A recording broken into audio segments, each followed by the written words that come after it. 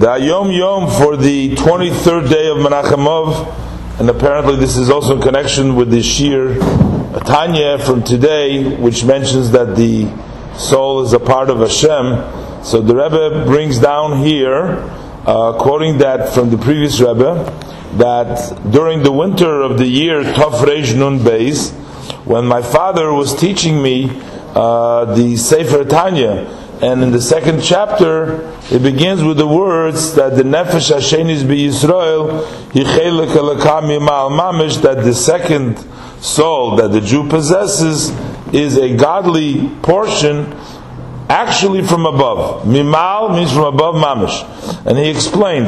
This is the Rebbe Rashab explained to the Frierdiker Rebbe that the concept in the words Mimal and in the word Mamish are opposites, because Mimal is trying to describe the spiritual among spiritual, always above, beyond. The word Mamish, actually, Mamish is a description of the physical, within physicality itself. It's Mamish, it's very poignant, you can actually sort of get it.